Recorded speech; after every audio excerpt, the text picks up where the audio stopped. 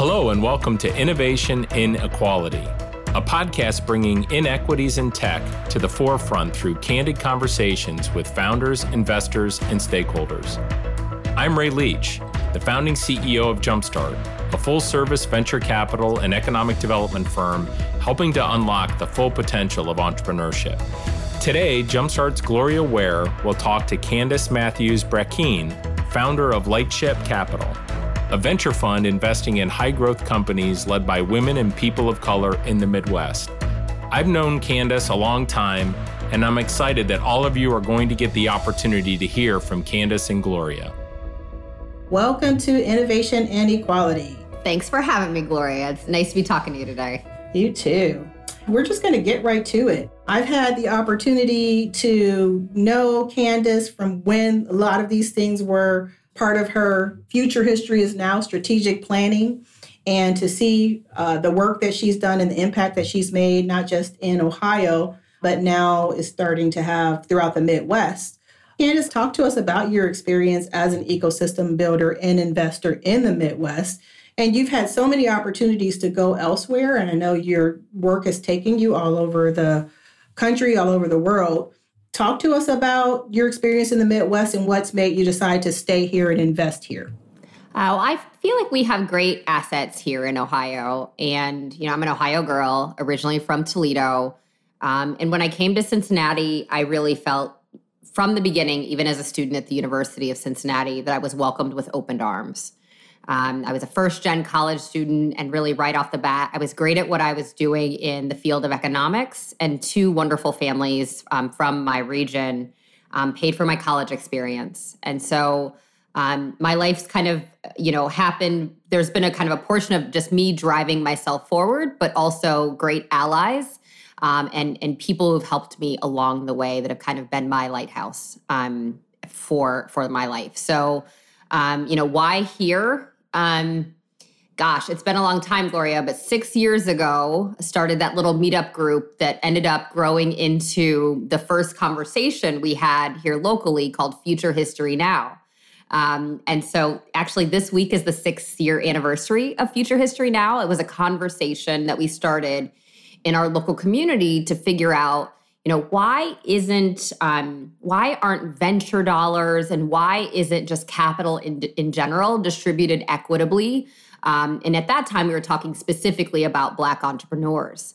And that conversation sparked off and really was the reason why many of the programs and services that I offer today have happened. And it was a conversation with the folks from Procter and Kroger and Cincy Tech down here locally and many others to talk about what's happened in the past, how are we going to deal with that today to inform the future world that we want to live in. And I can say that we've really nailed the things that we wanted to kind of build and grow just in a grassroots way over the last 6 or so years. Talk to us about your experience as an entrepreneur and how that shaped the work that you do at Hillman and the lens that you bring to the work as an investor. Yeah, so 7 years ago when I started my first tech company, now I've had brick and mortar companies before, but 7 years ago when I started, I applied for a local accelerator and I didn't get in, right? Lots of entrepreneurs get a no. What I didn't know at the time was that accelerator that I'd applied to had never accepted a person of color into their cohort, right? And I didn't know that I may have been dealing with something that was just never going to happen to me.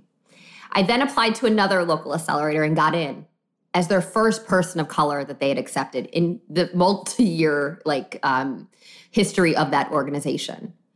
And it was around that same time that Project Diane came out, and the entire country started to learn that less than 1% of venture capital goes to a Black-led tech company and even less to a Black woman.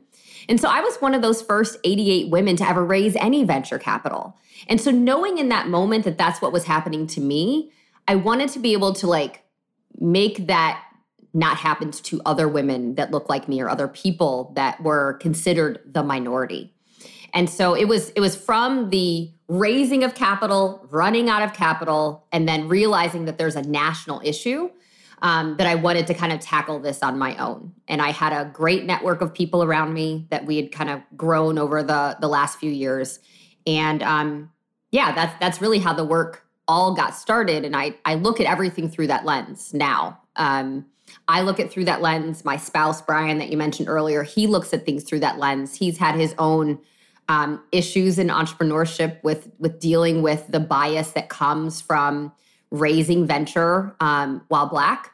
And we use that lens to help our entrepreneurs build their own businesses. Candace, you have been a fierce advocate for Ohio founders, the Ohio ecosystem. You've traveled the world, but definitely have been doing a lot of work and pitching to investors and entrepreneurs on the West Coast and the East Coast. And I'm sure in the last 6 or 7 years, you've seen some changes in attitudes about opportunities in the Midwest, which have been compounded by the pandemic. What are some of the changes that you have seen in terms of the interest in investing in the Midwest, and particularly from investing in underrepresented founders and in the Midwest in order to continue to leverage this new interest from investors and entrepreneurs? And what are some changes culturally that we need to make in our ecosystems? Yeah, when we all first started having these conversations 6 or 7 years ago, really we were speaking to our majority peers, and they were, there was a lot of conversation like, but aren't we friends? Like, we're friends. Why, we don't see that there's an issue. And I think at that very moment when we started, we had a lot of qualitative data and not quantitative data, right? So pre-Project Diane, and even right at Project Diane, it seemed like a national issue and not so much like an Ohio issue. And then we did that MECA report, the Minority Entrepreneurship Connectivity Assessment, and we really looked at Ohio ecosystems and how we were distributing tech and innovation dollars within each ecosystem.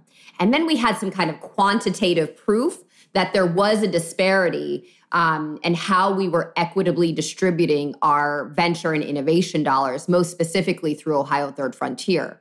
And so I think once we had that information, we started having good conversations, but still really tough conversations where it felt a little combative on both sides, if we're all being completely honest, right? These were not easy conversations to have. The conversations of race 6 or 7 years ago are not what we're having today, right? And so if there's anything good that has come from the murder of so many Black people, is that we are able to now have real conversations with real visual proof of the disparity between communities. And there is no getting around the quantitative data, the visual data that we are having now and today. And I think that that's opened the eyes of many nationally.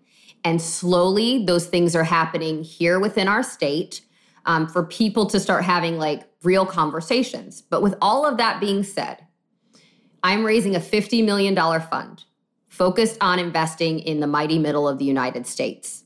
We are based in Ohio. This is the largest first-time fund raised by a Black woman. 99.5% of my fund, hold on, let me take that back. 99.9% of my fund has been raised outside of the state of Ohio. There are 2 women on my team. I don't know how many Black women venture capitalists are in the state of Ohio, but I venture to assume there's less than 5. And 2 of them are on my team. If there are 3 more, you'll have to let me know who they are, Gloria, who those check writers are. But that's where we need to get to in the state. We need to start actually having not just conversations, but putting dollars behind this issue. We have a lot of, and excuse my long rant here, we have a lot of people in our state that are doing diversity and inclusion work that are being led by majority groups, and those groups are deciding what minority communities need without our input. I believe in diverse teams, and I believe that diverse teams should include diverse check writers, diverse decision makers, and that the work that we are doing is on par with our majority peers, and everyone needs to recognize that first and foremost. And so those are the conversations we need to have is how do we move to the money conversations and not so much these conversations that are really geared toward working into poverty work, because that's not what we do here. We are working on a market failure. The market has failed Black, Indigenous, people of color, those who identify as women, the LGBTQ community, and those who are disabled. If you add all those people up, that's more than the majority, right? But we've been labeled the minority. Absolutely. So what are people that have had experience investing and successes investing on the West and East Coast seeing in your capabilities and in the Midwest that we are being challenged with seeing in Ohio and some of the other Midwestern states? I'm a little confused as to what the disconnect is in terms of why they're able to get it and be very excited, right? And want to see you grow and expand, but that is more of a challenge at home. It is. So Steve Case, years and years ago said, hey, there needs to be a rise of the rest of these cities, right? He's a genius, obviously, with AOL, did the entire tour with Rise of the Rest, going from city to city and highlighting the fact that we have great assets and that intelligence is distributed equitably. Now, it is completely obvious that out in San Francisco, they have scale behind them, right? People are building companies, they're exiting, those people are becoming investors, they're starting new companies, and they're recycling capital, both financial capital and human capital, over and over and over again. We're not getting those same repetitions here in the Midwest, but if you look at many of the assets here, we are doing a great job with things sometimes outside of those deeply technical things. So, we have a great soap company here in town. They're innovating constantly, and they're moving to things that are removing water and helping with sustainability. We have Eli Lilly, that's an amazing biotech and life science company just in Indianapolis. The Cleveland Clinic is doing amazing work, and many of the strides that we made with COVID-19 and the vaccinations, those things that got fixed happened here in the state of Ohio. And so I think that's what they're recognizing. I think they're recognizing, at least my LPs that are from the coast, they're recognizing that there's a new opportunity here. And that they're currently all standing around the same pond, shoulder to shoulder, fighting over the same 3 to 5 fish. Instead, they can come here to this really, really large pond full of fish, and you can just be one of 10, right? And you can just reel them in. I feel like that's what I get to do every day. They fight to write checks, right? They're trying to wine and dine founders. Founders are coming to us. I can take 4 to 6 weeks and vet a deal. Out on the coast, they've got to write a check in 24 to 72 hours. And that's just not happening. So now I think my LPs are saying, you know what? She's got great opportunities there. There are great assets. There are great people to exit to. And we've been overlooking these things. And now with the pandemic and you've got a great migration of people from the coasts back home potentially, we are going to get some of those really great people who have worked and understand playbooks of building startups. So we can have our great ideas. We can hire great talent now from the coast and grow. And I think that's what my LPs are looking for, because like I said, many of them are from outside of the state. How much do you understand the future of finance? I'm Jim Marous, a top 10 banking influencer and host of the podcast Banking Transformed, where we dive deeply into the rapidly evolving world of banking and financial technology. Join me as I interview industry experts, thought leaders, and innovators as they unravel the latest banking trends, disruptions, and game-changing technologies reshaping the world of finance. Redefine your understanding of the banking ecosystem. Subscribe now to Banking Transformed, available wherever you get your podcasts and now available on YouTube. So we will have a number of policymakers and civic leaders and folks from philanthropy listening to this podcast that are or have been interested in this topic of diversity, equity, and inclusion in the innovation, tech, and investing space. What is the risk, right, if we don't take the necessary steps to invest in the untapped potential that exists in our state or the surrounding states? What are the risks that everyone, regardless of your background, your race or gender, face for not doing so? I mean, the risk is we keep widening the divide between haves and have-nots. That is the major risk, is that we're not including people in the digital economy, and people are going to get left behind. And I'll tell you what, That's a huge, huge issue. When people always talk about, well, we don't want to have to subsidize people's lives. Well, guess what? When a person builds their own business, they build generational wealth. When you find an entrepreneur and you teach them how to fish, they can feed their family and they can feed others. And all these things kind of have a network effect. My advice to many people in philanthropy is look beyond the typical feel-good story. It is important to make certain that we have less issues with homelessness, sexual assault, children eating, education. All of those things are super, super important to back. But if you can teach a person how to fish and grow a company, they're not going to run into all of those issues. And so, that's my hope, is that we can shift some of our philanthropy dollars to building great businesses where those people hire people who sometimes look like them, right? I have a really, really diverse team, and all of my team members are paid, wages that are on par with other people in their sector. And many of my teammates make incredible salaries, and they're helping other people to grow their businesses. I hope that foundations realize that there are some systemic issues in the way that they are distributing dollars.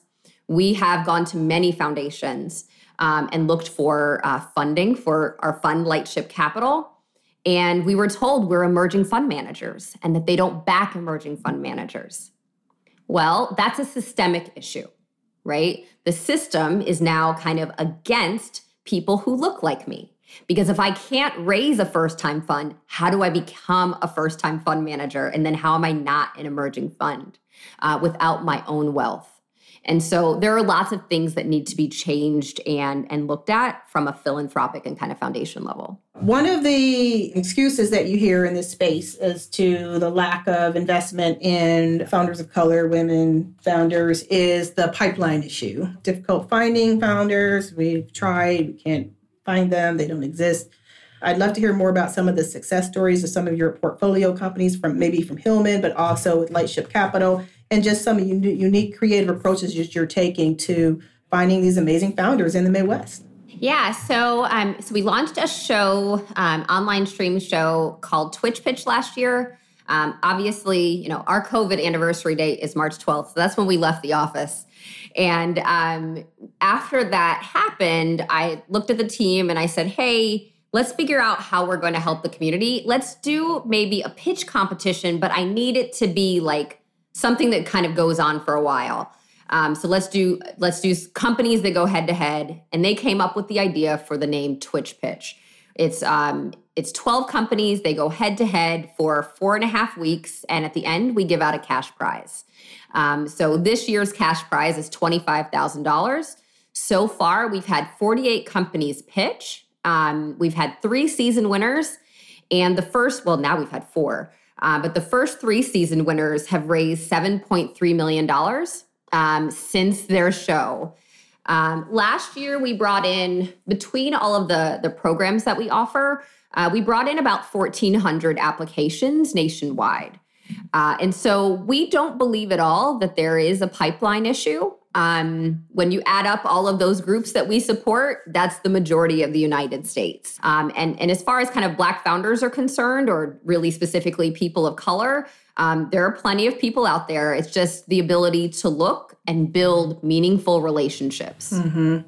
And as they're looking to fund initiatives or programs that are supporting founders, what should they be looking for as they're evaluating an initiative or program or organization that will give them comfort that they'll be successful in not just mentoring and providing TA, and I know you have some thoughts on that, but also just ensuring that they make it to being able to be successfully funded, and we disrupt a lot of the inequities that have taken place in the system over the last 50 years in this space. So when we first started, we were and still are Ohio Third Frontier backed, right? So we started with a really small grant to pilot our program. And, The first year we ended up investing into 3 companies, one called Solo Funds, another called Warmaloo, and the other was Alerasoft.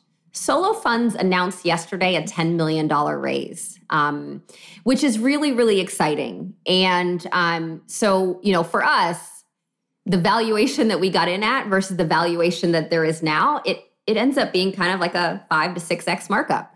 And so we are not a social impact fund, but you can make great money investing in minority companies.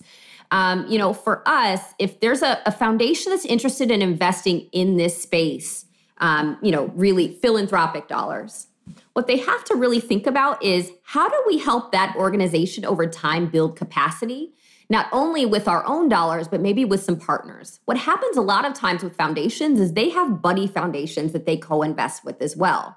And so they're building kind of stronger communities.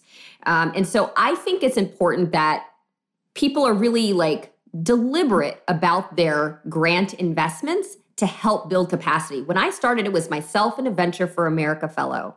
We are now 15 people between our foundation and our fund. And so it takes a long time to get there, but you have to have great partners. And foundations need to think about how they're going to work with an organization over time. We have some partners who have been with us from the beginning, like Ohio Third Frontier and the Surdna Foundation and JP Morgan Chase. We have others who have come and gone and worked on smaller projects that we were doing. But I think that being deliberate with what you are looking out to do and helping minority-led organizations capacity build, I think that has been one of the biggest kind of help to us as an organization. We would not be able to do everything that we do today without the long-term support of some of the foundations that help us out. And when you say long-term, can you give us a specific time frame? For us, it's really multi-year grants. Because the grant cycle is very difficult. And so, I get starting with a 1-year grant, but then moving that group to maybe a 2 or 3 year grant is helpful. We've been around for 5 years and we do not, or this is our 5th year. We don't anticipate that Chase Bank's going to be with us for 10 years. At that point, my goal is to make certain that we are self-sustaining and that we are able to kind of build a larger endowment from the work that we do. And grow the company into kind of multiple locations throughout the country. But if an organization can help you out for 3 to maybe 5 years, that's going to give them the ability to grow and thrive over time and really solve the issue that they set out to build at the outset.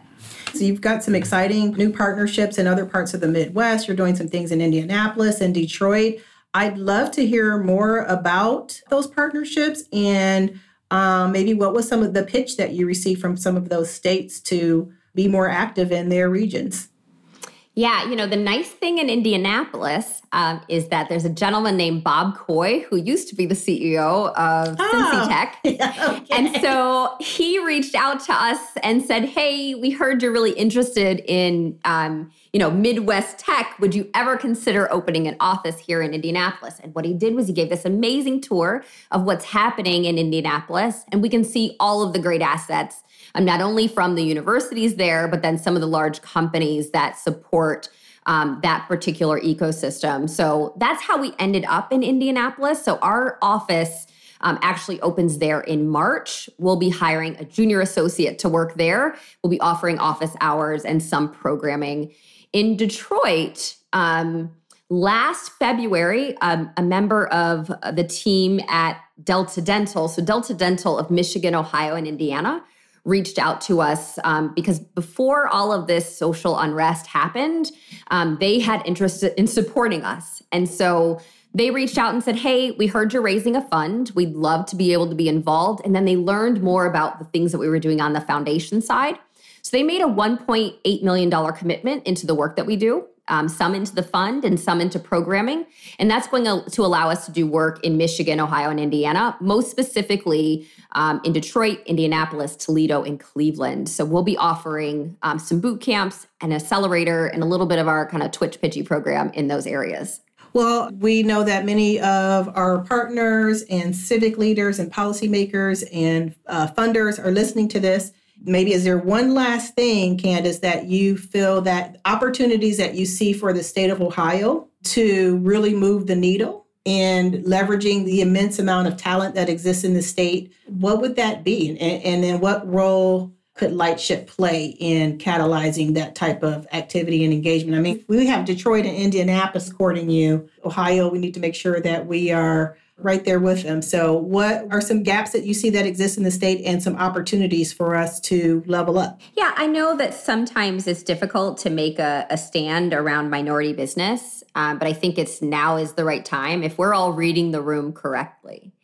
Now is the time to support Black-owned business. Now is the time to support minority-owned businesses. But really, I'm going to say that again. Now is the time to really fix the disparity that we have for Black people in the state of Ohio. While I do support lots of different companies, we have quite a diverse portfolio. I would love to see the state take a stance on Black-owned businesses and to support the organizations that are already here and building within the communities. It's really sometimes difficult to see the importation of accelerators, the importation of other incubators from outside entities who don't necessarily understand or are culturally competent within our neighborhoods. And so how do we do more of supporting and building capacity for those people who have small grassroots efforts? If I had not gotten the support here in Cincinnati from Bob Coy, Mike Venerable, and others, Wendy Lee, from our ecosystem partners, I wouldn't be where I am. And I'd love to see my peers in Cleveland, Columbus, Dayton, Toledo see that same level of support, or allow us to expand to additional cities and support them where they are. So that's what I would really like to see. I would like to feel heard. I would like for, and I only do this work for my portfolio companies. I don't need for people to have the Church of Candace. That's just not important to me. It's important that my companies win. I talked about solo funds and where they are right now at that $10 million raise. They're in Los Angeles. Why? Because the funds were there and they couldn't build their business here. And so while I love them from afar and I wish them all the best, I do wish it was an Ohio-based company. We have great fintech assets here in the state. And so, I truly believe we just really need to put a flag in the ground and say, we are going to stand for minority businesses long-term, and we're going to grow out the assets that we have here to help do that support. And for someone that might be listening that wants to learn more about what you're doing and getting involved, what's the best way to connect with you and or a team member? Yeah, so we are at lightship.capital, that's CAPITAL, online, and I'm at Candace Brackeen everywhere. So that's Candace, CANDICE, Brackeen, BRACKEEN, on all social media. Thank you so much, Candace. This has been a wonderful discussion, and I'm sure it will be well received, and I look forward to all of the exciting activity taking place in the Midwest, but in particular, some new things happening in Ohio in 2021 and 2022 and beyond. Thanks, Gloria. I'm glad Candace was able to join us for this conversation. She's doing incredible work to bring meaningful economic growth to the Midwest, and her perspective on advancing equity and venture capital is invaluable. I'm Ray Leach. Thanks for listening to Innovation in Equality. Don't miss our next episode when Lauren Washington, co-founder of Funder and Black Women Talk Tech, joins us for a conversation about moving the needle on a more equitable tech economy. Consider subscribing wherever you listen to podcasts. And if you would, please help us out with a great rating and a quick review. Innovation in Equality is a production of Evergreen Podcasts. Thanks to our producer and audio engineer, Dave Douglas, and co-producer, Vicki McDonald.